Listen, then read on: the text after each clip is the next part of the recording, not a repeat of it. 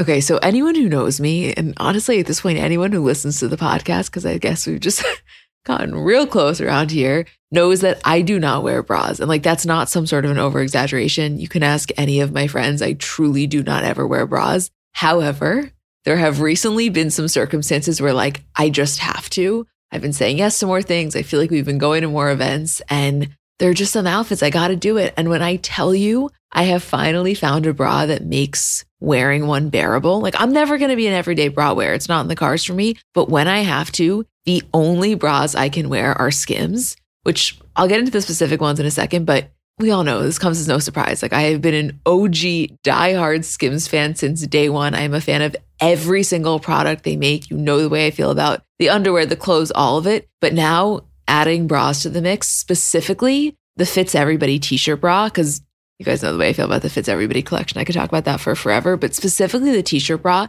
it's just so comfortable. I don't know, the straps don't dig into you. It's probably the only bra I've ever worn where when I get home, I'm not like dying to take it off, which I cannot express how massive of a feat that is for someone like me.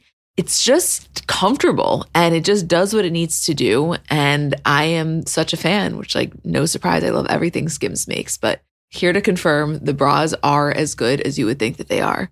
Shop Skims bras at skims.com, now available in 62 sizes, 30A through 46H. If you haven't yet, be sure to let them know we sent you. After you place your order, select podcast in the survey and select our show in the drop-down menu that follows.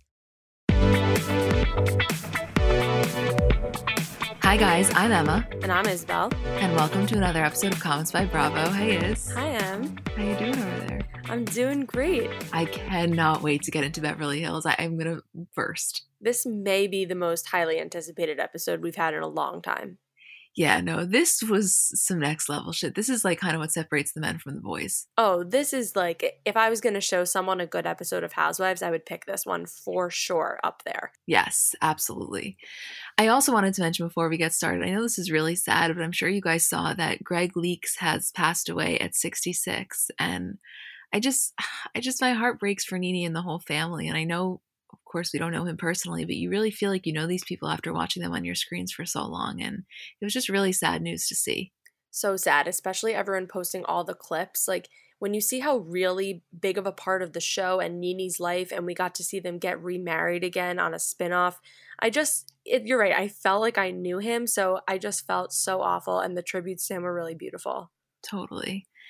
Did you also see that Housewives All-Stars is apparently being called Ultimate Girls Trip? Yes, they released the cast photo, which is like nothing to write home about. It's just them looking beautiful, but I love this title, and it changes the whole tune because I always thought, I don't know who came up with All-Stars. I think that was honestly a fan-created name, but it's not about All-Stars. It's not about who's the best housewives. It's about putting together a girls' trip of housewives and seeing what happens. And this will just create such a great base that now they can keep doing it with all different concoctions of women. It feels like a dream that I never thought would happen, and it actually is coming soon. So I have to just like hold my excitement for a little bit longer.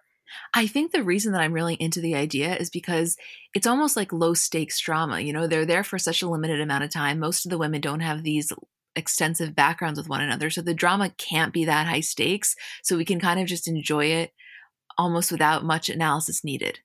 Yeah, and I just really can't wait to see how they interact without that history and comfortability there, where they haven't fought with these women. They don't know how they fight. They don't know what makes them tick, and they're not necessarily friends. So what does that look like, and how will all of their personalities that we know so well in their own cities kind of change and come out in a whole different setting? And they're not playing the long game. You know, there's Right. not that. Think about some housewives that are so calculated because they know that it's going to do them really well at the reunion. Like, they don't have that luxury here. So you have a short amount of time to just go all out. I can't even wait. Okay. Has the time come for Beverly Hills? I thought you would never ask.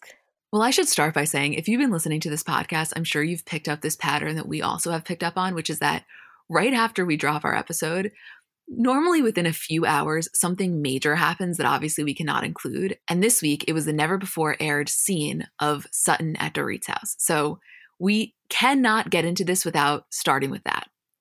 This is maybe the most important part of the story that everyone is just missing and not bringing up again. And it's crucial to the storyline and everything that's going on. I can't believe that this is not more of a conversation, and that if it had come up at the reunion, we'd be like, what the fuck? How do we not know this? So the fact we're seeing the scene with our very own eyes mid-season is just crazy. Well, the thing is, Bravo does this with all franchises. They drop these, quote, never before scenes. And a lot of the times you can understand why it wasn't in the episode because it's not really additive. Whereas this is the kind of thing where, honestly, if I was Sutton, I'd be really pissed. It's kind of like taking away my reasoning or my ammunition. And what I kept thinking is, if everybody was so on board with Sutton before even seeing this, imagine after seeing this. Yeah, let's tell everyone what happened, and then I have a lot of thoughts about it. Okay, so it was a clip from when they were at Dorit's house, and in it, Sutton says, verbatim, "During my divorce, I was in a position where I wasn't getting money. My attorney said to me, you need to have someone ready to give you money if you need it." And Kyle kind of clarifies, asking her, do you mean have someone lend you money? And she says, yes, and I offered that to Erica. And in her confessional, she says, I offered Erica a loan while going through the divorce. Like, if you need anything financially, I've got your back. If you have a fall, you've got a mattress to land on. But I think she said thank you, and that was it. And then she says, I think if Erica had said, yeah, I need $20 million, that's not funny. It would have put me in a very bad jam. And then in the same clip, Rinna at Dorit's house says, I asked her, how did you get money to get out? And she said, I can't talk about that right now. End scene. Okay. I just don't even know where to begin with this because, yes, without this, I believe all of Sutton's questions and arguments and her whole stance are completely valid, and I agree with them. So then when you add in the fact that she offered Erica financial assistance before knowing any of this dirtiness going on behind the scenes, it actually gives her a reason to care about all of these things that are coming out. And it really does make it about her, or that it could potentially involve her. This is not just about her reputation and having her name in the articles. It's, no, I offered her money, and now what could that mean for me? What I don't understand is why she hasn't said that again. Why she hasn't said to Erica, listen, it is about reputation and what people think about me, but I also offered you a financial loan. And if there's fraud involved, could I be dragged into this even more deeply than I already am on like the gossip websites? I genuinely think this was one of the most important anecdotes of the entire season. I am floored that this was not included. I just don't really get why not. Because if they thought it would become a big thing, it would have to be included. Like, if it comes up again, it would have to be included. So maybe it was sort of a throwaway comment. Maybe Sutton didn't really like sit down with her and say, okay, here's the deal. If you need money, I will help you in this way or this way. She said more in like a friendship way, like, listen, I'm here for you if you need money. I know that happened to me. And Erica said thank you, and it was over. From Erica's perspective, because she's not really like listening to anybody or taking anything they say seriously or alluding in any way that anything is really actually like, quote, wrong, or that she did anything wrong.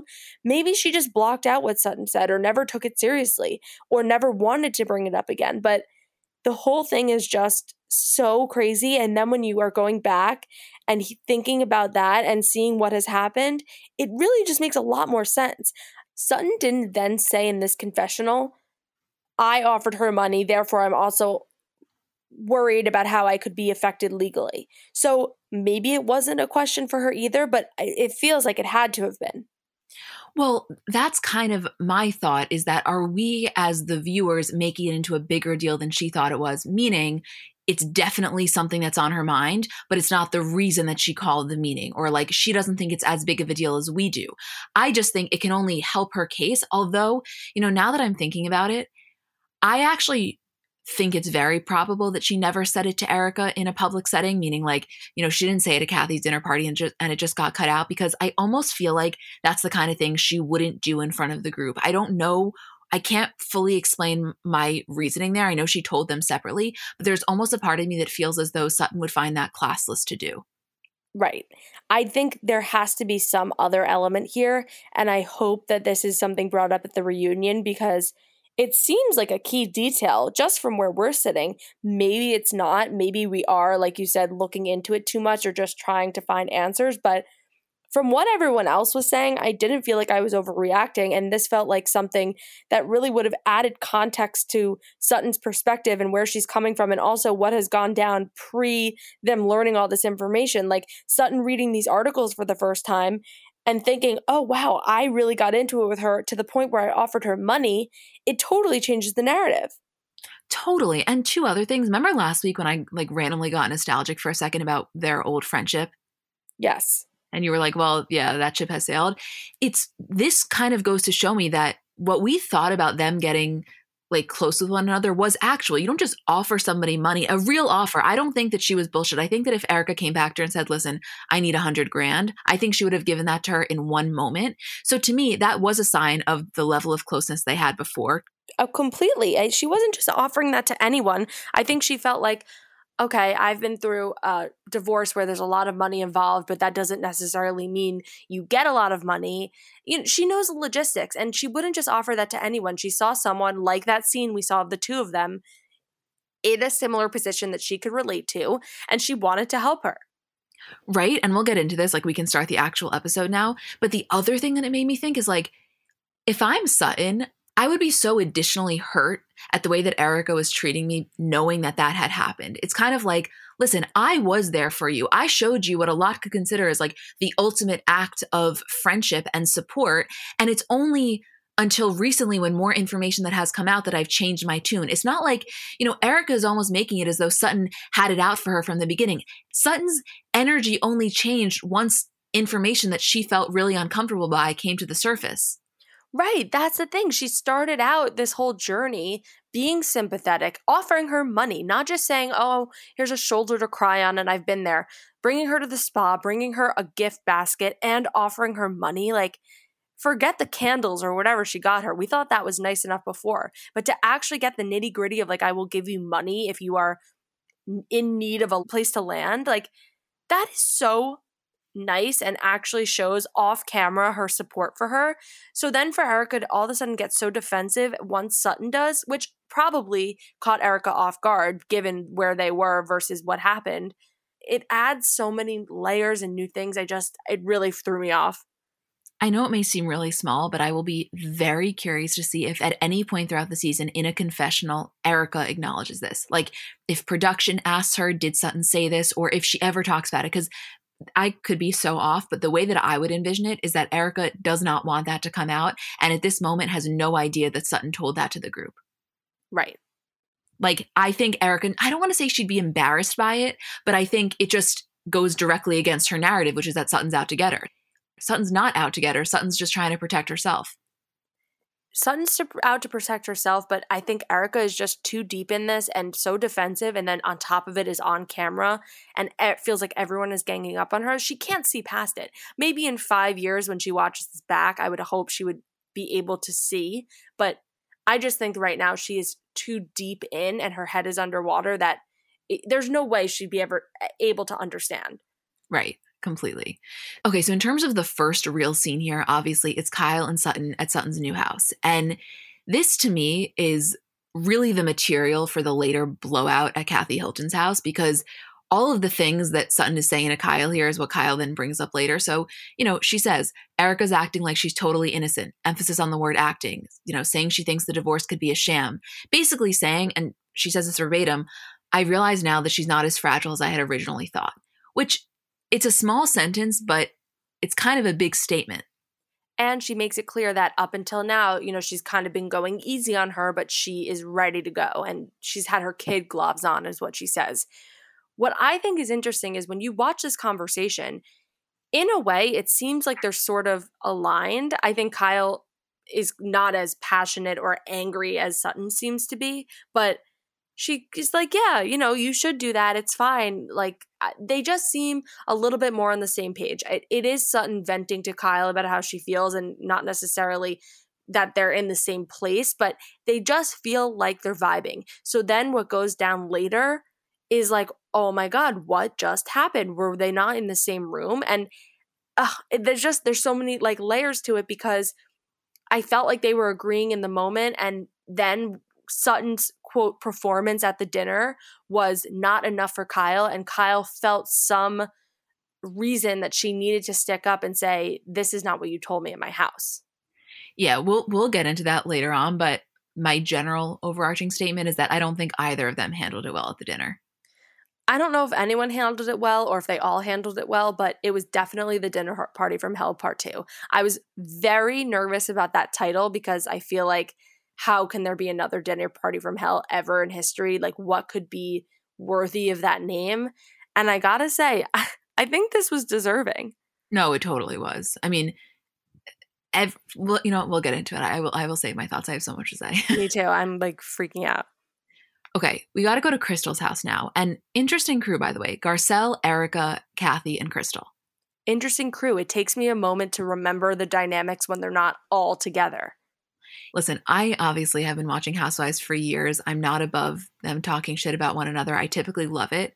There was something about the way that this was done that I just really didn't appreciate when it came to the shit talking of Sutton. And I think there's 2 things about it. One was the reasons that they were using felt really superficial and kind of catty to me and a little bit elitist. And then second to that, I didn't like that they were doing it in front of Garcelle to a point where it almost felt disrespectful.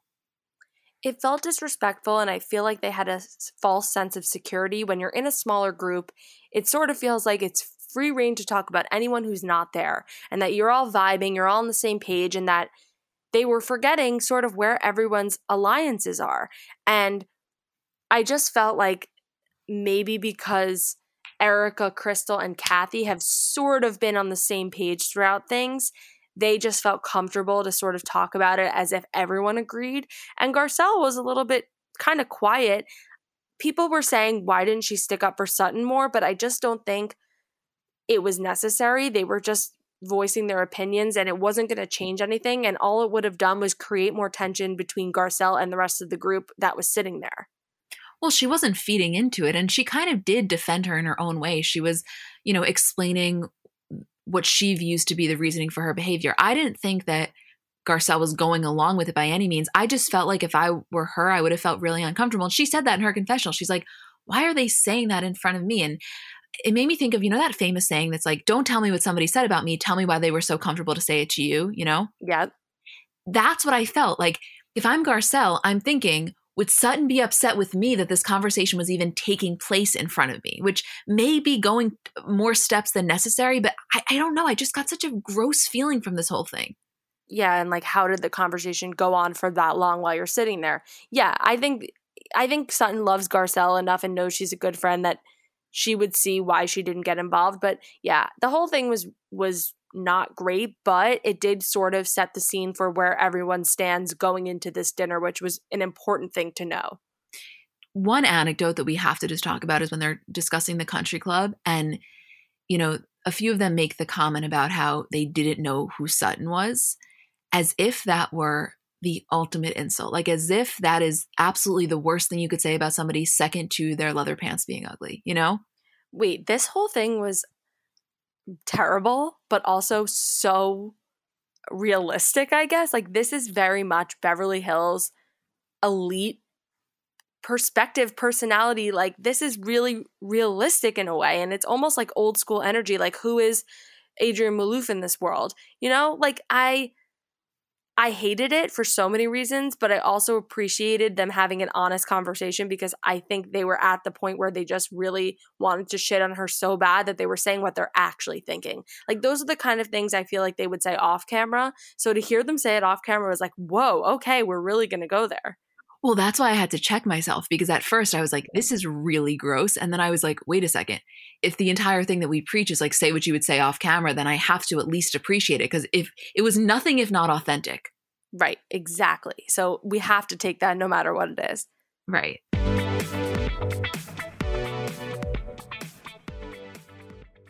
So I know we're all kind of operating at a different skill level when it comes to makeup. Like, I have some friends who they do their makeup and it looks like they got it professionally done. I have others who know nothing about any products. And then I would say I'm somewhere in the middle. Like, by no means am I very skilled, but I think I can hold my own. And in terms of my everyday, I'm just doing mascara, lip gloss, and maybe a little bit of highlighter on my inner corner. So if I'm only using a few products, I need them to be excellent. And I've recently been very into the Thrive Cosmetics mascara, which I'll tell you about in a second. But just in general, a note on the company. For every product purchase, Thrive Cosmetics donates products and funds to help communities thrive, which I just love knowing that I'm buying from a company that does that.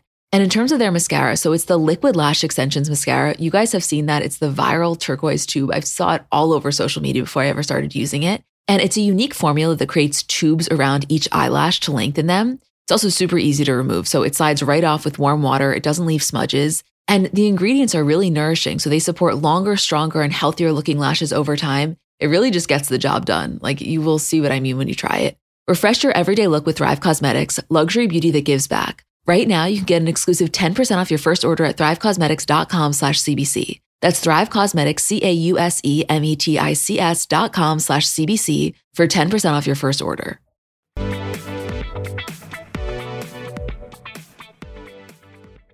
One thing about Kathy Hilton, she knows how to plan a motherfucking dinner.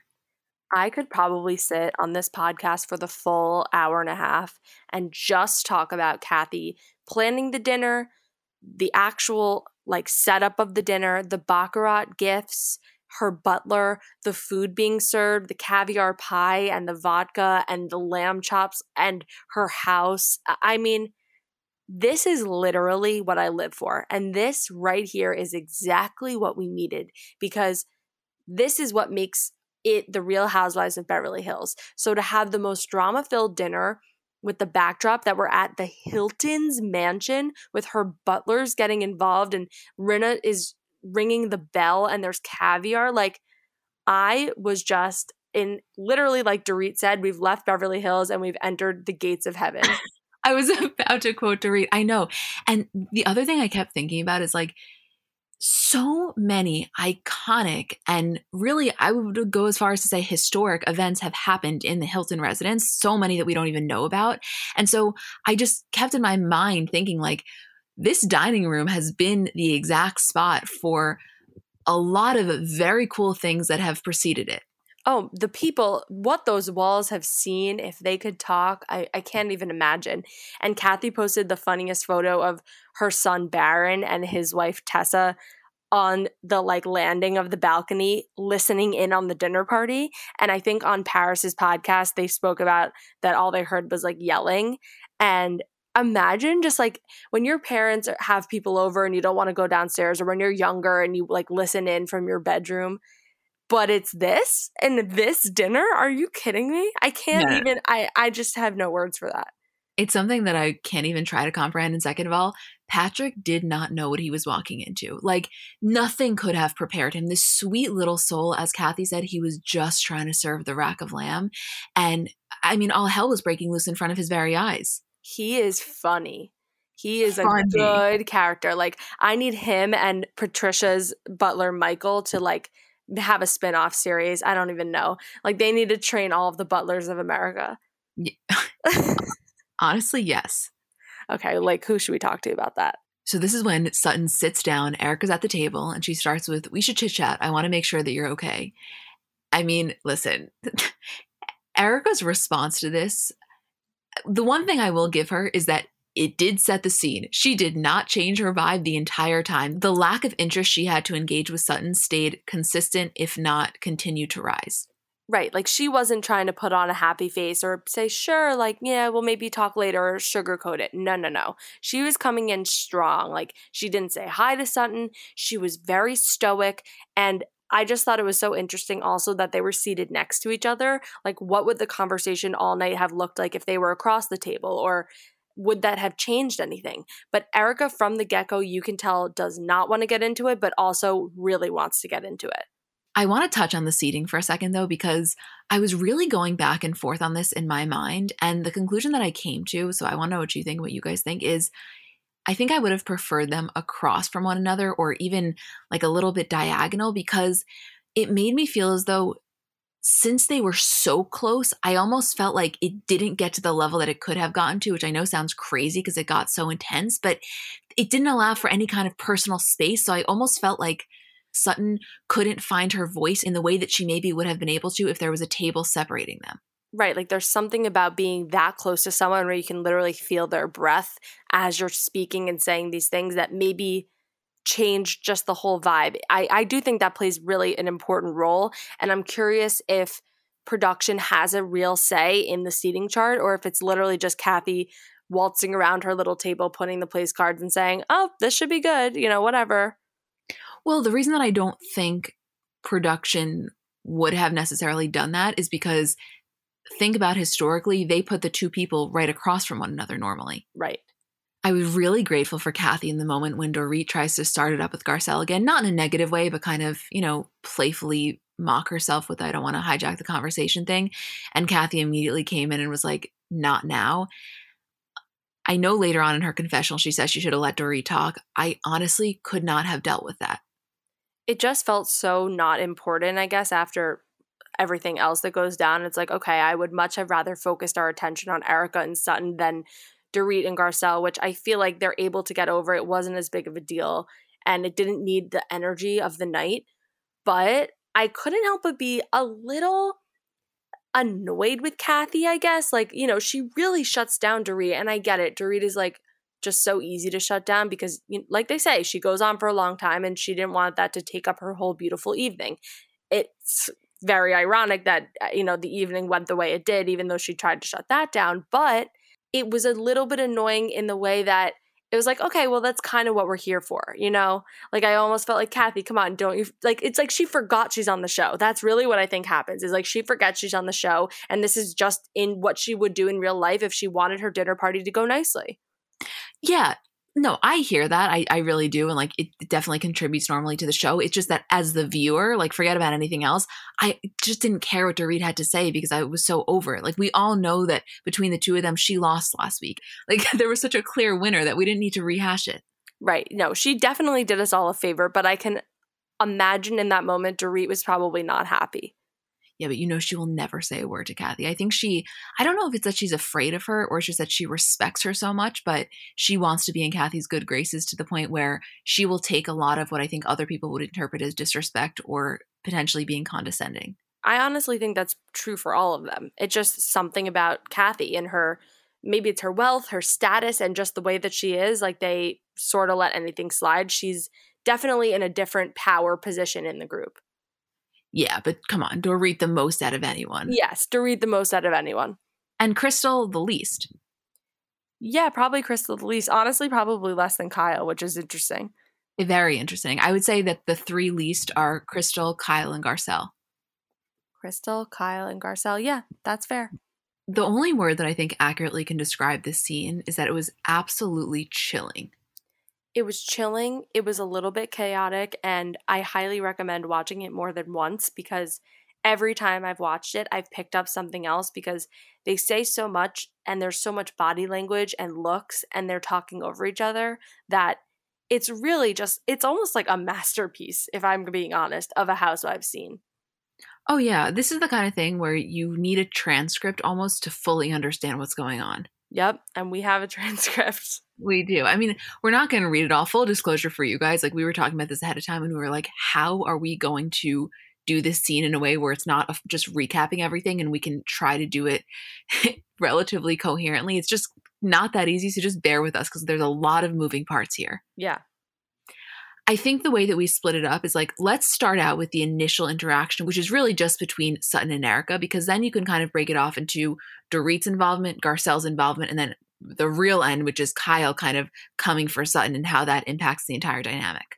Yeah, because at first I really thought this would just be between Erica and Sutton and that it would be their back and forth and everyone would maybe get involved, but the real core of the issue was between them. But it really did break off into its own individual things between Erica and Dorit and between Kyle and Sutton, and Erica sort of using Kyle as a crutch and seeing that maybe she did have an ally in her. So the dynamics were really interesting. And then how Garcelle fits into it, and then how Rinna is backing up Erica in a very subtle way. I wouldn't say it was very forward, but just overall, the fact that every person was involved just made it that much more interesting than just watching Sutton and Erica go back and forth all night long. Well, one quick note on Rinna. In a situation like this, or really any situation, Rinna's silence is deafening, meaning that her not jumping in is the biggest support of Erica she could ever do. I never expected that she was going to stand there and like outwardly support her, but her not saying anything and being this relatively uninvolved for a scene, to me, is the biggest signal of her support for Erica. Right. I think in the end, Erica supports that. But there were definitely moments where she, I think, felt like she was swimming in the ocean all alone and nobody was there to help her. And she maybe was waiting for Rinna to chime in. But in the end, it probably served better that she didn't. Yeah. I mean, I think a really good way to start this is you remember last week at Crystal's house when I think you described the Sutton Erica interaction kind of as a drive-by shooting. Yes. And Erica's general energy was like Sutton could breathe wrong and she would fucking lose it. Yep. What's really interesting to me, and I don't know the exact timeline here of how long it was from the Rinna Beauty lunch until this dinner, but it was as if nothing had changed in Erica's mind. Like the level of frustration and general, I don't want to say hatred, but upset she had towards Sutton was the exact same, if not more, from last week. Like there was no cooling off period. And that's what made this so intense from the jump. Right, like she almost kept the same consistent energy from the luncheon to this dinner, like without a moment of breathing or making it seem a little bit more settled down. It was like as soon as Sutton even looked in her direction and began to speak, she knew exactly what she was going to say. Her energy was at an 100. She was pissed off, and it was just, you're right, it was like the lunch, except this was like a longer death almost. It was just as bad, but it was less quick. We almost expected it a little bit more. And also it was stretched out so much longer. Their conversation at the luncheon was 2 minutes max, and then we went right back to Garcella Dorit. Whereas here, this really, we got into it way more than we ever thought. Yeah, and the thing with them is they're just so different in the way that they handle things. Aside from like the actual content, which we'll get into, I almost feel a similar way to what we were just talking about when they were at Crystal's house and we were like, we hated what they were saying about Sutton, but also like, how can we be mad if they're being authentic? That's all we ask. Like, I had a similar energy here of like, I don't want to bite the hand that feeds me, but the way that Erica was talking to Sutton, even though it made for great television, was just so rude. Like, I understand that you're upset and I understand that you feel really betrayed, but she's not like lesser than you. I don't know where you get off thinking that you can speak to anybody like this. No, and of course I give it to her. She's pissed off. She's in a terrible place in her life. I fully understand all of that. But her tone and her attitude is not in any sort of place to even want to figure things out with someone. Like, she is not giving anything. She is mad and hates Sutton, really. That's the energy I feel. And there was no wiggle room for any type of conversation. It was done. She had decided how she felt, and that definitely wasn't going to change. And we've seen this side come out of Erica in moments, in Tokyo with Eileen Davidson. She's freaked out when Teddy called her a liar. Like, we've seen this vibe from Erica, but in very small, short kind of snippets. And she's always come back kind of and said, I lost my cool. So to see it in such a longer form and for her to stay consistent with this energy is really, I know we keep saying chilling, but that's really what it is. And if anyone thought she was cold and stoic before when she wasn't acting like this, imagine now what they're saying about her. What I wanted to happen in this scene is I almost wish everything could pause and be like, Dorit, this right here is what we call a bully. This is an appropriate word. And like, just to show her how out of line she was last week, because it was as if she was just coming in as a bulldozer. And listen, I get that she's pissed. Like, this is the worst thing ever. I'm sure the last thing she's concerned about is her tone. It's just that, to me, I think what didn't sit right with me is that it didn't just feel like reactive. It wasn't like, I'm just so pissed that I'm speaking like this. To me, it felt intentionally intimidating. Like, her kind of strategy here was that she was going to intimidate Sutton into silence. And that's what I think I'm not responding well to if I try to survey my feelings. I also feel like it felt very thought out, and it wasn't just an in-the-moment reaction. She's been letting this boil, and she's been thinking about how she's going to face off with Sutton and what she wants to say to her and what she wants Sutton to feel from her, which is like less than and so bad and like a disgusting, terrible person and like kind of bullied, and that, she could feel the anger from her. And if that's what she set out to do, she definitely achieved it. She definitely did. The one thing that I know we both felt was important to read, which is why you both did it, is just this one next part, literally 30 seconds, when Sutton says, I'm very proud of what Christian and I built together. We built it from the ground up, no money. Even though I'm divorced, this is still a life that I built for myself. Erica, how does my life impact that? Sutton, I thought it was going to, and it didn't. Erica, you didn't have to go out and get panicked about something that doesn't even affect you. My life, what I'm going through, doesn't affect you in any single drop of your life. And then this is the very important moment when it shifts to part 2 of the way that we're breaking this up, to Dorit coming in basically saying, Erica, I love you, I support you, but I don't agree with that. And so important, in Dorit's confessional here, this is the first time the word subpoena is mentioned, which I feel like was something that as the public, we were all, I don't know, getting a little bit frustrated that none of the women would just say, listen, we're a little concerned that we're going to get subpoenaed and we want to kind of cover our asses. So Dorit said that. She didn't say it to Erica, but she said it in her confessional, and it can't be ignored. It can't be ignored. And it was also, I felt like it was necessary to say in this moment, because what Dorit and Garcelle are doing in this dinner is giving Erica a reality check. This is not Sutton just trying to come after you and make up things. These are human, normal reactions, and I might feel insensitive to you at the moment, but it's just how we feel. And it's not fair to say that this has nothing to do with us when in reality, it could. You don't know what's going to happen, and you're not paying attention to what's going on with us and only yourself. And we are already getting a little bit involved. So I feel like it was important for them to kind of give her this back to reality humbling of like, no, when you keep saying that, as much as you say it, it doesn't make it true. It really reminds me of what you said earlier about Kathy Hilton forgetting that they were on a show. I almost felt that with Erica here, of like, she wants these women to support her as if she would want her real life, non-filmed friends to support her, which I do understand. But like, that ship has sailed. Like, they no longer can support you in that same way once there is that natural association and once the cameras are on. And so like, I know you don't want anything to surround it with any amount of questioning or talking or gossip, but like, that is only going to be heightened when you're on a reality show. And it's almost as if she expected them to operate in a way that to me was just inconsistent with reality. You're right. Like, it was a reality check and she was not ready for it, which I do understand. But to be so mean-spirited in the way that you speak to people, it's just a really unkind look. I also thought Sutton bringing up her ex-husband and this whole life they built, and the fact that they built it authentically and that she still has the money and it's still her life and that she's proud of it, it was almost a jab. I don't think she meant it to be, because her point was that she still cares about this life and this person she is, and she has a reputation to uphold. But also in telling the story, mentioning that she had this somewhat amicable divorce and that their money was all made legally and that they had built this life from nothing. Like, I just felt that that was also a backhanded kind of slap to Erica of like, that is clearly not what's going on with you. Oh yeah, even when she says something about like, I'm not ashamed of my small town roots, meaning like, you came in and you married the big shot lawyer and look how that ended up for you. I truly believe that it was not intentionally backhanded. However, it kind of came across like that, but in a brilliant way. Yes, completely brilliant.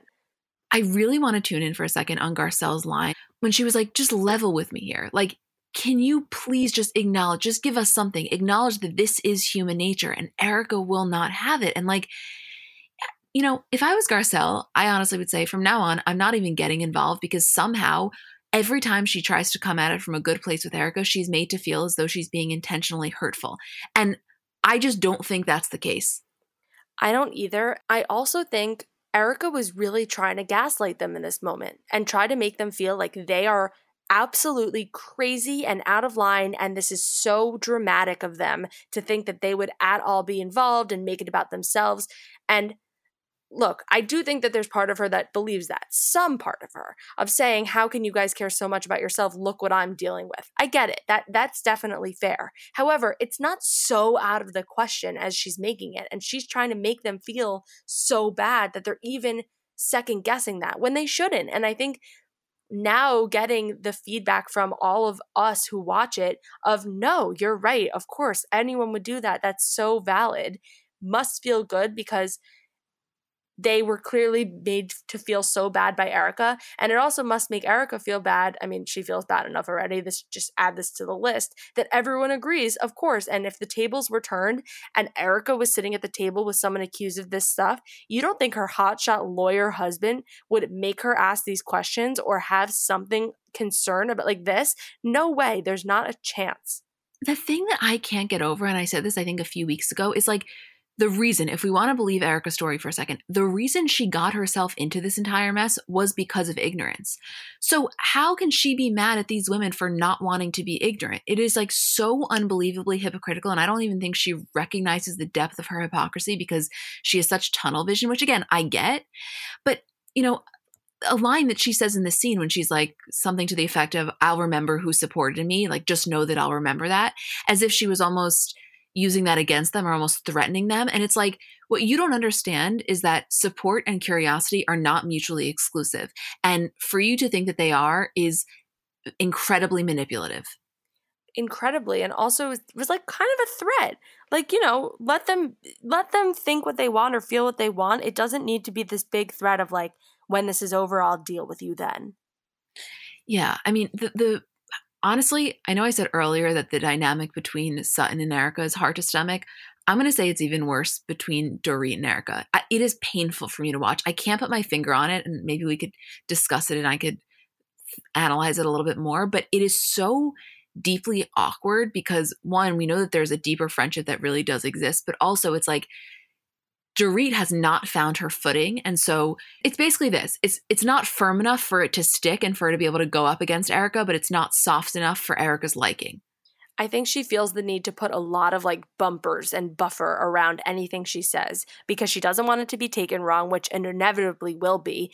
And she's afraid of Erica, definitely afraid of Erica, and definitely afraid of losing her friendship. And I also think she understands how the game kind of works and that she wants to stay really good friends with Rinna and Kyle and that she cares about them. And so if she goes against Erica, how does that kind of trickle down and affect her standing in the group? And what will that mean for her future?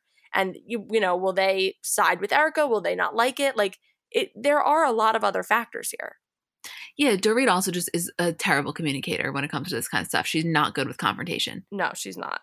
Okay, moving on to kind of the third part of this, which is Kyle's involvement when it comes to Sutton and Erica. By the way, I know we're missing some shit. There's just no way we can get all of this into one episode. I'm going to make an analogy here, and I want to first see how this sits with you when I say it. To me, I think that you could equate Kyle to Sutton in this episode to Garcelle to Dorit at Kyle's Christmas party in terms of urging the other person to be more of a truth teller or to have more consistency to Erica that they had to the group in the moment. Yeah, I feel like that kind of set the precedent of like, we're holding each other accountable here. And this is not what you said you came here to do, or that's not what you said behind Erica's back. So let's be honest here. And I feel like that's an important thing. But I also think I think with Dorit and Garcelle, when Garcelle was saying that's not what you said on Saturday night, it was such a night and day black and white difference where she was saying, you know, we believe you 100%. We support you no matter what. Whereas the night before she was saying everything I've known about Erica is a lie. I can't believe she would do this, the victims, etc. Whereas with Kyle and Sutton, yes, was her tone maybe a little less forceful and, you know, here I go, I'm going to go after her as she was when they were at her house? Maybe, but I think she's allowed to change her tune. I think she's allowed to go a little softer and feel at the moment and change how she's feeling. Or she wasn't completely flip-flopping her perspective, and that was the main difference to me. And I get why Kyle called her out, but I also feel like it really wasn't that necessary because Sutton still sat down at the table, immediately brought it up, and in a way did what she set out to do. Yeah, I understood where Kyle was coming from because Sutton had said to her directly, like, I am going to take the gloves off, basically. So I could understand her frustration. I just didn't appreciate the delivery because I felt like the crime didn't really fit the punishment. Like, I don't know why there was so much anger in Kyle's voice when she was coming for Sutton, as if Sutton was acting like Dorit. She wasn't. Like, this is the issue. Everybody expects that people are going to be exactly the same way in front of Erica as they are alone. And that's not the case. They may say the same thing eventually, but of course you're going to say it in a little bit of a different way. Like, you have to allow for a little bit of grace. And there was none, in my opinion. Kyle was giving Sutton no grace. And by the way, I didn't fully disagree with her because there were some things where Sutton could have just spit it out a little more. But God, Kyle was really gunning for her in a way that just seemed unfair. And it only made Erica increasingly more mad and upset because she was making it seem like what Sutton had said behind her back was so much worse and so much more terrible that she should be even more angry and, come on, you're not saying everything you said. And that just only made Erica feel like what was going on behind her back was much worse than what was being said to her face, and making it out to be like, oh, you have no idea what she's saying behind closed doors. Like, you think this is bad. When in reality, like, yeah, they were a little bit different, a little bit less aggression, but it was the same kind of overall outline of what she was feeling. This is the most important part, because after they have that back and forth and then Erica says to her, you should not be saying things, and Sutton responds, and I quote, "What have I said though? That I don't trust that 100% of what you've told us is not the truth? How can I believe every single thing?" Like, that's it. Fucking checkmate. She said it. That's the, quote, worst thing in the entire world, for her to admit that she doesn't believe everything Erica said, because in Erica's world right now, that's the ultimate act of betrayal. One, to believe it, but then on top of that, to outwardly say it, especially on camera, that you think there's any sort of untruths. That's like the worst thing in the world. So Sutton did it. No, she didn't do it in the way that Kyle would have liked her to. It was a little bit of a roundabout way, but she got there. And Sutton in her confessional said something that I think I said like a week or two ago, which was, you don't have to believe your friends 100%. Sometimes you just have to trust your own gut, which was our conversation about, is your default supposed to be, I believe anything you say just because you're my friend? No, you don't have to just be all in and believe the story just because someone's your friend. Like, I guess that maybe is the nice thing to do, and you want to believe them and you want to think you're friends with good people or that they wouldn't lie to you. But just because someone happens to be your friend doesn't mean you have to blindly agree with them. And that's exactly what she was doing, and that's fine. Again, like Garcelle was saying too, is that not human nature to sort of question whatever's in front of you and see how it could affect you? Of course it is.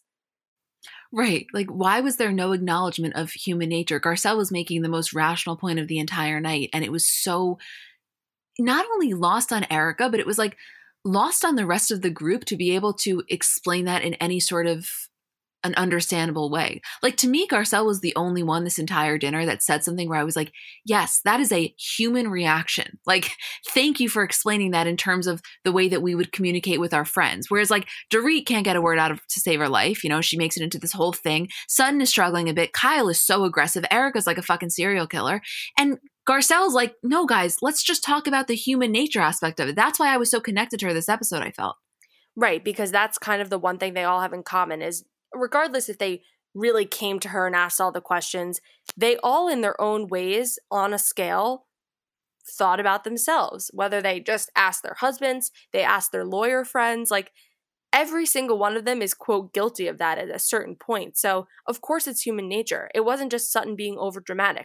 They all independently found a way to not make it about themselves, but protect themselves and wonder, wait a minute, okay, I feel so bad for my friend. What can I do for her? But also, back in my mind, how will this sort of circle back to me since I am in her web in a way? And by the way, again, to highlight the contrast between real life and reality television, if this was a normal group of friends, however many of them there are, let's say 6, 7, they wouldn't be getting hours and hours of confessionals where producers are asking them targeted questions about how they think about this case in terms of them. That's abnormal, right? So like, of course there has to be a little bit of a self-centered motive here because they're filming a fucking reality show. And Erica, who was the best actress of anybody, somehow conveniently forgets that when it comes to the rest of them. It only applies to her. She's allowed to bring the drama and bring the, harsh one-liners because it makes great television. And I'm appreciative of that. Genuinely, that's not me coming down on her. I don't want her to change a thing. But it's like, let's keep that same energy when other people have to talk about that from their perspective. Yes. 1,000,000% yes. This episode, just like as we're talking about it and when I was hearing you talk, I can't believe we got this. Like the amount of people that texted us like, holy shit, this episode needs an Emmy and this is what Housewives is all about, were right. No, this was really phenomenal. And honestly, if I didn't know that we had Salt Lake City coming up with similar legal drama, I would probably be at this point in the season starting to come down on like the sadness of it ending, but I'm not because I'm right there onto the next one. It's so good. Their dynamics are amazing. I'm obsessed with this entire cast. I think it's a perfect cast. And everyone's excitement for this episode and then freaking out after it was completely warranted. And I loved every millisecond of it. Yeah, same. I mean, I don't care when the freakouts are warranted or not, because like anybody that wants to freak out about Bravo and doesn't find that to be annoying, like I automatically like you, but it's even better when it's warranted. Yes.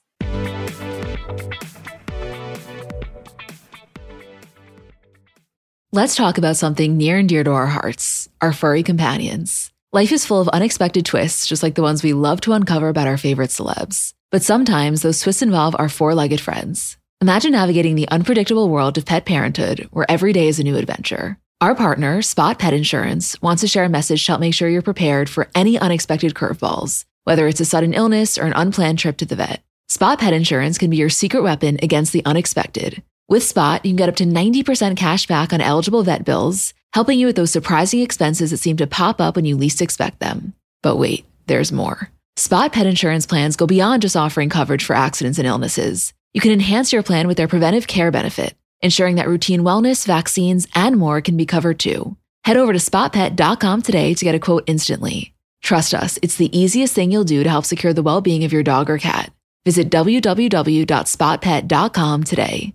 Paid ad from Spot Pet Insurance. Waiting periods, annual deductible, coinsurance, benefit limits, and exclusions may apply. For all terms, visit spotpetins.com/sample-policy. Insurance plans are underwritten by either Independence American Insurance Company or United States Fire Insurance Company and produced by Spot Pet Insurance Services, LLC.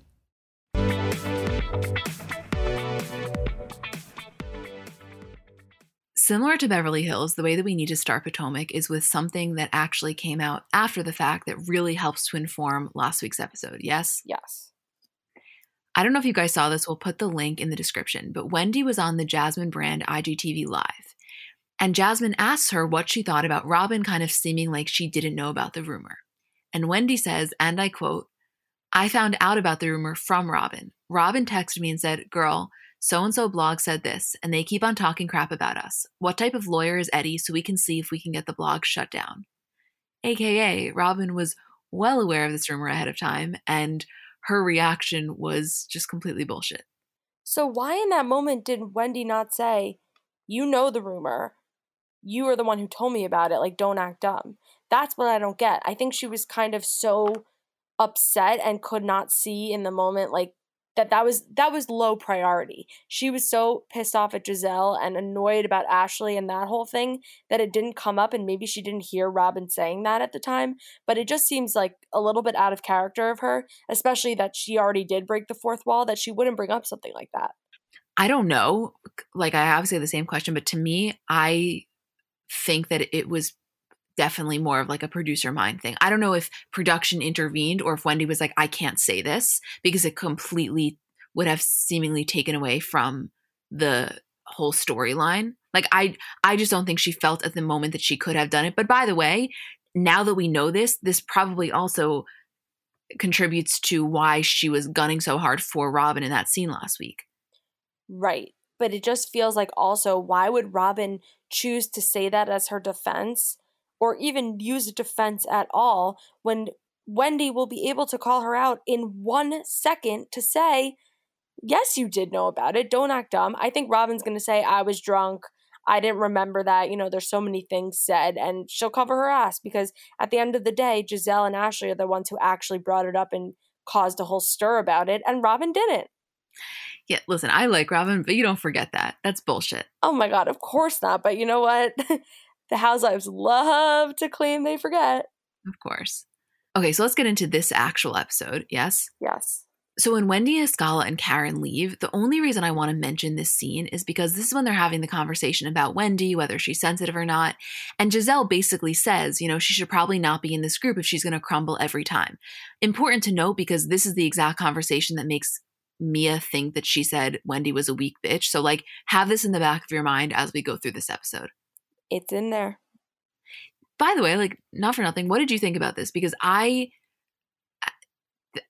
would say that throughout this entire fight, I've definitely been more on Wendy's side than I have been on Gizelle's. That being said, I don't necessarily feel as though Gizelle was so out of line in talking to Candace and the rest of the group about it. Do you think I'm wrong? No, and I don't think Gizelle's point was wrong. I think it was a really smart perspective for her to bring to the table.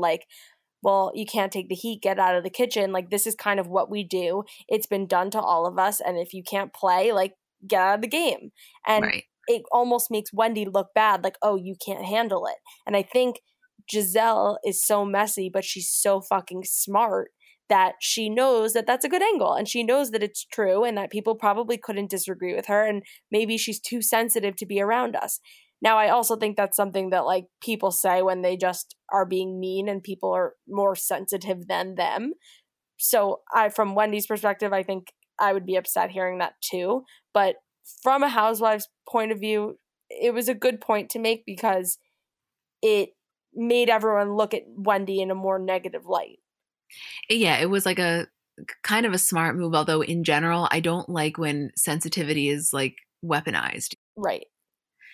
Okay, interesting here. We always forget that Escala came into the group as Robyn's friend, and it's been, I guess you could say, a little bit ambiguous because it's kind of like when Mia comes in as Karen's friend. I don't really know how it all started, although it did seem more like she did have the relationship with Robyn ahead of time. So I think the reason that I'm liking Escala more and more is because when they're alone at the cottage, she's not afraid to say to them, you know, yeah, Robyn's a completely different person when she's around Gizelle and their loyalty is unmatched. And like, she doesn't feel like she can't engage in a conversation about Robyn just because Robyn, quote, brought her into the group. And I really appreciate that. Well, I also think Robyn had brought her in and it's kind of left her out to dry. Like, she is so much more concerned with being with Gizelle, like they're kind of the duo, where she lets Escala be in the other house. She doesn't really care about her in that way. I think she feels like, oh, Escala's comfortable, I don't need to worry about her anymore, where maybe Escala wanted a little bit more of that hand-holding of, you're bringing me into your friend group, I expect you to kind of stick by my side. Right. I guess that all depends, like, what was their relationship prior, which we never will get the answer to. No. But I do think it was genuine. Definitely more genuine than Karen and Mia, because she wasn't on as a full-time cast member, and the way that they brought her in, it just feels actually more real. But at this point, I don't know what their relationship looks like. I mean, if it's able to be thrown out this fast over something like I just said, it can't have been that strong of a friendship. Yeah. Also, one point that I want to make is that the loyalty that Gizelle and Robyn have and have developed over the years, which I think a lot of people look at as almost negative now in terms of housewives because they feel like it's blinding them, that is the type of relationship that Erica expects from every single one of the women at the table. I just want to point that out. That's a perfect, like, to me, a tangible representation of what she is expecting. Yes, it totally is. Okay, next day when Wendy comes to the pool and Gizelle, you know, basically says, I want to talk to you whenever you want to talk. Wendy's not having it. She is like had it with Gizelle. She has had it, and I think at this point, it's just getting old. Like, she's just over it. She's over it. And then again, I feel like we're doing a lot of fourth wall breaks here, but spoiler alert, she can't be over it. Like, that's the thing. I just imagine this must be so exhausting to be on a show where, like, no matter how annoyed or genuinely hurt you are with somebody else, you know that you're going to have a confrontation with them because that's literally your job. Right. Like, in her dream world, I think she would have just not engaged with Gizelle for the foreseeable future. Right. Like, Wendy would have just said, I'm over her. She's not a good person. She clearly doesn't like me. I'm going to separate myself and push this under the rug. Wendy knows that she has to confront her. This has to be a conversation, and that she has to spend a lot more time with her. So the longer they're around each other, of course it's going to come up. And when she's basically ignoring her, it couldn't be more clear. Totally. Okay. Quick, we're just going to Surrey County for Karen's ambassador induction. I just think this is classic Karen Huger. Like, it is such a sweet little nice ceremony. You know, she loves it. I think she feels like she's being crowned Miss America. It was great. And the fact that she makes her announcement about the La Dame candles on the podium there to the small group of about 10 people, as if it was like the State of the Union. And then the fucking 3-wick versus 1-wick debate about Wendy's candles, like, this is gold. No, the reason that Karen is such a superior housewife is because when the producers ask why she, you know, didn't say anything to Wendy when Wendy came to her house about building a candle business, it's not Karen's response. It's the level of conviction with which she responds when she says, listen, we were there to talk about Wendy's candles, not mine. Right. And that's it. She believes it. No, she like, that's like really genuinely what she thinks. And, right, she's not bullshitting. And I love Karen and Luann have the same like hint of delusional, but also just so proud of themselves that makes them so fun to watch. And we get to just like egg them on and be fans of them. And that just adds fuel to the fire. And it is absolute perfection. And I will be buying a 3-wick La Dame candle at the minute they come out. Well, I obviously will buy that for you for your birthday without you even knowing. I think we have to try Wendy's too, because who am I to say no to a 1-wick? Right. Like, I don't want to all of a sudden act like I'm above a 1-wick. I've been using a 1-wick my whole life. No, a 3-wick is bougie. Like, I'm going to give both a fair shot. Yeah, we have to. We will.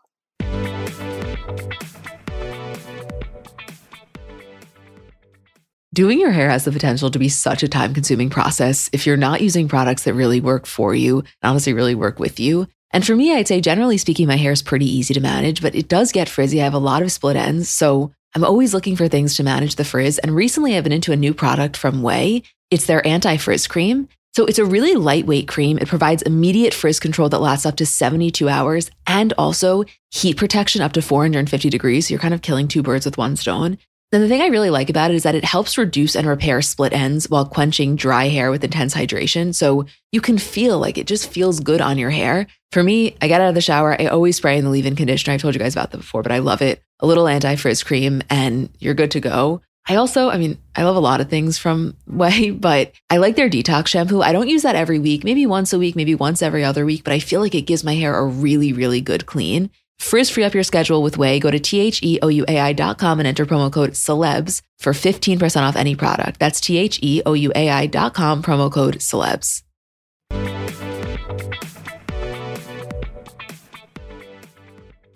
On the car ride home, when Mia basically tells Wendy that Gizelle called her a weak bitch, which as we know didn't happen verbatim. Okay. This is classic Housewives. It's nothing crazy. Like, I'm not faulting Mia. I get it. But she is really trying to insert herself as this like instigator here. And she is doing it almost to the point where it's becoming performative, in my opinion. This is Housewives 101. You took the words right out of my mouth. You can't put words in other people's mouth knowing that it's not what they said. It's one thing if you really think in your soul, like, this is what she said, and you just maybe forgot or heard wrong. But to try and condense what she said and sum it up in different words, you can't do that because that will always create a problem. So she never said the words weak bitch out of her mouth. And if that's going to be what the problem is, you are now creating a problem because, yeah, she probably wouldn't have loved what she really did say in plain words, but the words weak bitch are definitely a lot stronger than what was actually said. And that is just, I think, Mia being kind of new to the equation because in, quote, real life, you can kind of summarize what people say. But this, everyone is clinging on to every last word, especially when the tensions are as high as they already are. Exactly. It's because so many housewives, this happens all the time in so many franchises, they don't consider forgetting a feasible option. Like, they don't think that they can just say, you know what, I can't remember exactly what she said, but it had this general vibe. It's almost as if it needs to be verbatim or nothing, and you're always going to screw yourself. This happens all the time. I could think of a million examples. Yes, I was just rewatching some old OC, and they were saying that Shannon said that Emily Simpson's husband reminds her of her husband being abusive. And she never said the word abusive.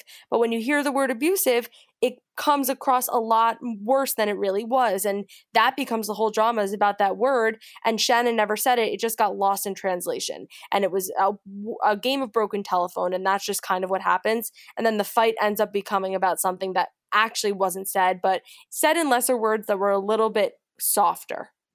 Yes, that was a really good example, and it just fed my need for an example, so thank you. You're welcome. Okay, when they're playing tennis, we don't have to really get into it other than it just goes to show Robyn's lingering frustration towards Wendy because, like, at this point, she's not having her at the wedding, you know, the whole nine. And when they sit down at dinner and Robyn starts it off with this FaceTime with Juan, she lost me here. This was so obnoxious. Okay, it was so obnoxious, but I kind of loved it. Because I hated it. It was so rude and it was like so fucked up. But I like seeing Robyn kind of take control and for Gizelle to not be the one to speak up for her in the equation, and that she was just kind of doing this all on her own and having her own independent fight with Wendy now, even though it obviously branched off a fight with Gizelle and with Ashley. I don't know. And you know what? As a person, I didn't love it. As a friend, I didn't love it. But as a viewer, I absolutely adored it. I hated it as all, but like, fine. Okay, listen. Again, this whole time we've definitely been agreeing more with Wendy than with Robyn. However, when Robyn confronts her, it's like, okay, are you going to ignore me as well, or you're just ignoring Gizelle? And her response is like, no, I'm not going to ignore you. And I quote, "And if in the course of my conversation with Gizelle, I did anything to offend you, then I apologize." Robyn's reaction here was totally warranted of like, listen, you cannot pull the "if I did anything." You came for my throat. Right. Like, oh, if you kind of got bumped and tapped along the way, I'm really sorry that you got involved. Like, no, you were fully involved and I am the one who involved you. Right. And my thing is like, Wendy didn't, in my opinion, didn't even necessarily need to apologize for everything she did to Robyn. It was just like, if you're going to apologize for the accurate thing, you know? Yeah. I am glad, though, that Wendy just squashed it right there and didn't keep it lingering, because I think she intends to keep this fight and kind of overall feud with Gizelle going on for a lot longer. So if she can just kind of put a pin in it with Robyn for the moment, it was definitely the right move. Like, she didn't need to in that moment apologize, and I think Robyn wasn't expecting it. I think she was kind of wanting to get into a whole thing about it. So then when Wendy hits her with the, yeah, you know, you're right, I'm sorry, even though it wasn't a great apology, I think it caught Robyn off guard. I think so too. And in this next part, my favorite line maybe of the episode is when Wendy says to Robyn, "You know how hard motherhood is. I thought you'd be the one clapping the hardest for me that I did something for myself." And again, like, you know, Robyn doubles down that it's not about that. It's about her changing her personality. But I will maintain this like throughout. They've set this up so poorly that you can't backtrack on something like this. You can try to correct yourself and you can try to say that it wasn't what you meant. But the second that Gizelle led with, "I've seen more of your boobs this year than I have all of last year," it's over. And in my opinion, that's not Wendy being unwilling to accept new information. I think anybody would react in the same way that she did. I think the problem is when Robyn says that point of view of like, no, I really did see this change.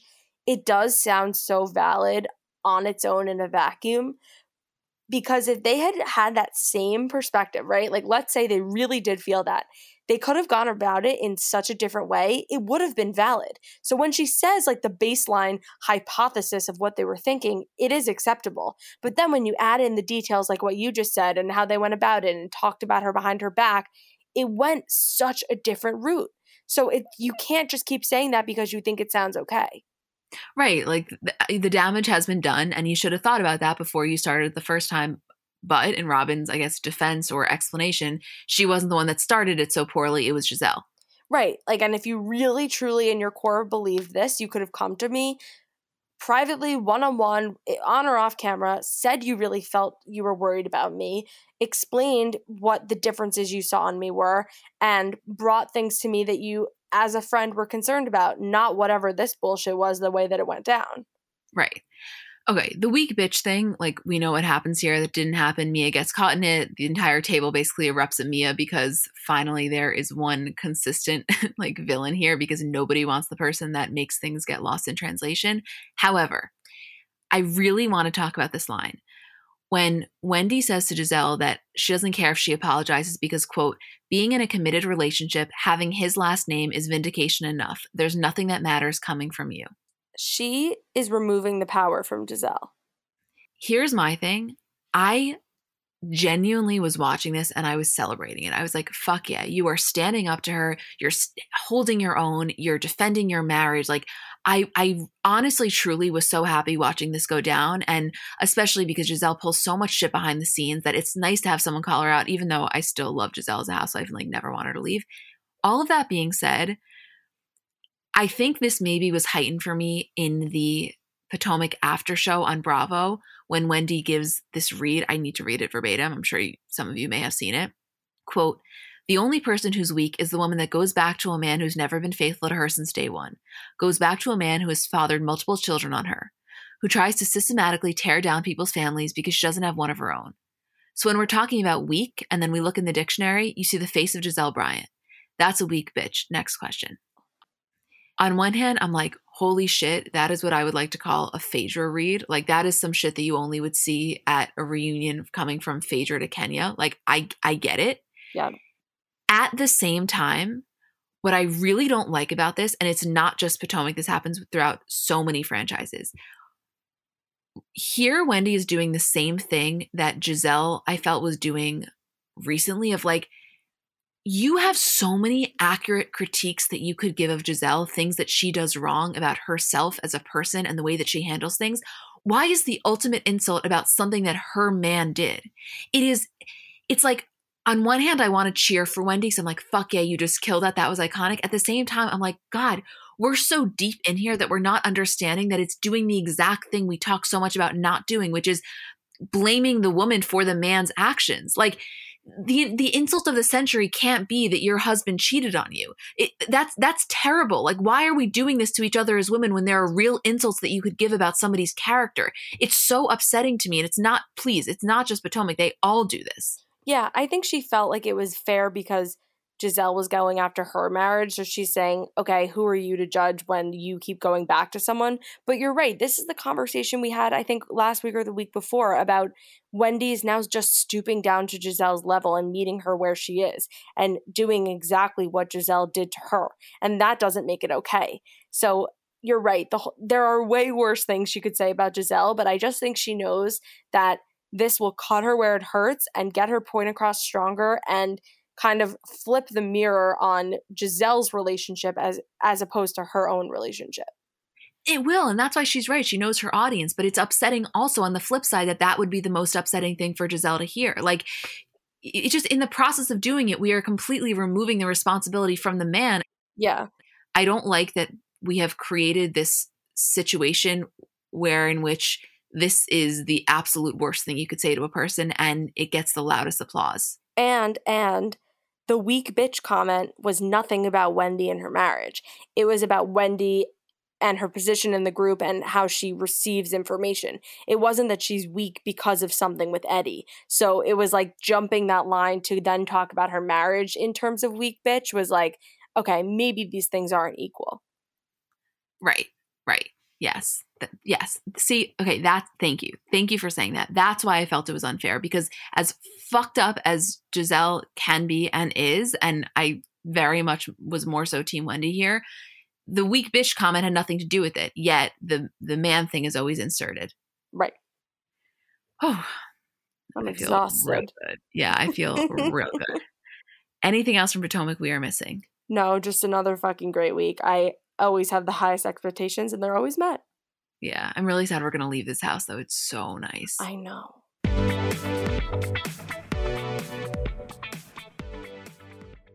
Okay. This season of Real Housewives of New York, that feels like it's been going on for ages, has finally come to an end. And I have to say, call me crazy, this episode was my favorite of the season. I laughed a lot. No, this was a really fun episode. Like, I was genuinely happy to watch them enjoying each other's company so intensely. And they were really making me laugh. I know we said it before. They were really making me laugh. I also have breaking news, which is an update from what we spoke about last week. Bryce Sander tweeted today, just heard, Real Housewives of New York reunion is on. Details to come at a later date. Yeah, which we knew. We said that last week. There's no world in which it wasn't going to happen. I know. I really thought this was definitely the closest we've ever gotten to there not being one, though. But there's just no way, and no way that Bravo would be able to admit that the season was so bad it didn't deserve a reunion. And honestly, I'm glad. I think they will kind of address it head on. Why was this such a hard and weird and different season to watch, and what made it this way? And I don't know. Maybe we'll get something good out of it. I'm trying to be positive. Also, by the way, like, I agree that there needs to be a reunion, but it also would, in my opinion, it wouldn't have been fair to Ebony or any first season housewife, because one, I feel like they're entitled to that experience, but also it subconsciously creates this narrative that like they are the thing that made it bad and that's why it's not because they're the only thing that was different. And like, that's just simply not the case. Like, in my opinion, Ebony was the best part of this entire season. Oh my God. And it was never more apparent than last night. She was the star of the show. Right, exactly. It's one thing if the cast had never changed, that's fine. But if you ever add one person, two people, or make any sort of changes, automatically it subconsciously puts the blame on whatever that moving person is. And I wouldn't have liked that to happen. It wouldn't have been right. No, and I think that this will kind of smooth everything out. Yeah. Anything else you'd like to mention from this episode? Just the fucking Harry Dubin of it all. I will never, ever, ever, ever get sick of it. Wait. Oh my God, I forgot to say this to you. Did you see the Dumois thing today? No, what? Harry Dubin spotted leaving Sonia's apartment. Oh my God, I saw it leaving the townhouse. Yes. I was scared to believe it was true because I don't know if it's true, but... No, multiple people, it wasn't just one person. Multiple people submitted it. Oh my God. They just can't quit him. No, not they. Sonia. Sonia can't. I know, wish but Sonia like Ramona will never get over her crush. Like he's like the cool fuckboy player in high school that everyone wants and will never be able to say no to. I know, and it's so funny because I feel like us, not like me and you, like us as experienced New York watchers are just like, are you guys fucking kidding me with this guy? Like you can do so much better. Like we don't get the appeal. No, and even Ebony in last night's episode was like, I think Ramona's even richer than him because they were all just trying to figure out what the appeal is. And sometimes, like, you can't see it. You just have to be in it to know. And I can't blame them. Yeah. There are those people. Like, I can think of very specific guys from college where it's like, if you're explaining to somebody, they wouldn't get it. But when you're in their presence, there's just something about the way that they communicate. Again, I never sensed that with Harry, but I'm willing to give Sonia the benefit of the doubt. Right. And, like, if you're not in the group or in that scene, it's really hard to understand. Yeah. I just can't believe we also had his ex-wife on the show at one point. Like, this is just, it's just too good. I hope he's getting a cut of the checks. No, he has to be. Also, I know that when we just said that a second ago of like the vibe, I have to imagine if you're listening to this, you are thinking of someone, whether it's a girl or a guy or just somebody that you know that you could never communicate why their vibe is attractive. And it's so goddamn frustrating. It's like, it's the same thing to the meme of it's like, I promise he looks better in person when you're trying to show somebody an Instagram picture. Yeah. And also just like there's someone who you care about what they think and they have a certain position in a group or a social scene that you just fucking care about and you don't know why. And from the outside looking in, no one will understand it. Yeah. I was about to get real Evan Hansen there when he started at the outside looking in. And, oh my God, one more thing. Sorry. Okay. I know we don't really recap it because you just can't recap it, but I am like a diehard $1 Million Listing New York and LA fan, and I never miss an episode. And there was some drama between Josh Flagg and Frederick on Instagram this week. LA $1 Million Listing premieres tonight. It's an amazing episode. But basically, to summarize it really quickly, Josh Flagg left his old real estate group and is moving to Douglas Elliman, which is where most of them are in some branch. And the news was supposed to break in an exclusive yesterday, but Industry Trade magazine started to pick it up and there were rumors about it and it was going around that Flagg was leaving and going to Elliman before the actual story broke. So on Josh Flagg's comments, Frederick commented like he's so happy for him and Flagg went off on him like, you're phony, like fuck you. Only someone with a small dick would break this news. Long story short, apparently Frederick was the one who kind of spilled the beans and put it out there before Flagg could and sort of stole his thunder and they were not happy about it. And Tracy and Altman were all coming to his defense in the comment section and I just loved it. I so believe that Frederick was the one who like leaked it or maybe assisted in that.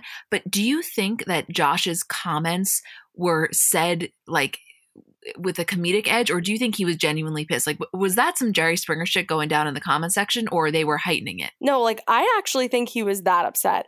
You guys have to go look and I'll put the link to this comment in our description so you could see it. But I really think that they were that angry because it only went down in the course of a couple of days and Frederick really does get people angry like that. So I don't know. It was just wild and also so on brand for everyone involved.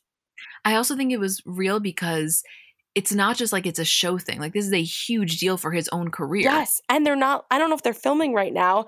And yeah, it was really a big deal. And I bet Flagg was so pissed when he wasn't the one who was able to break the news because Frederick couldn't keep his mouth shut and probably selfishly wanted to be the one to have the news and give someone or start the rumor about this exclusive about his agency. I very much understand that frustration, assuming this is all true, by the way. I don't think he's overreacting. And it's also pretty on brand for Frederick. I love him, but it just is on par with anything else he does. Totally. Okay, I think now finally that's all. Okay, we love you guys so much. Thank you for letting us do this, and we will see you next week.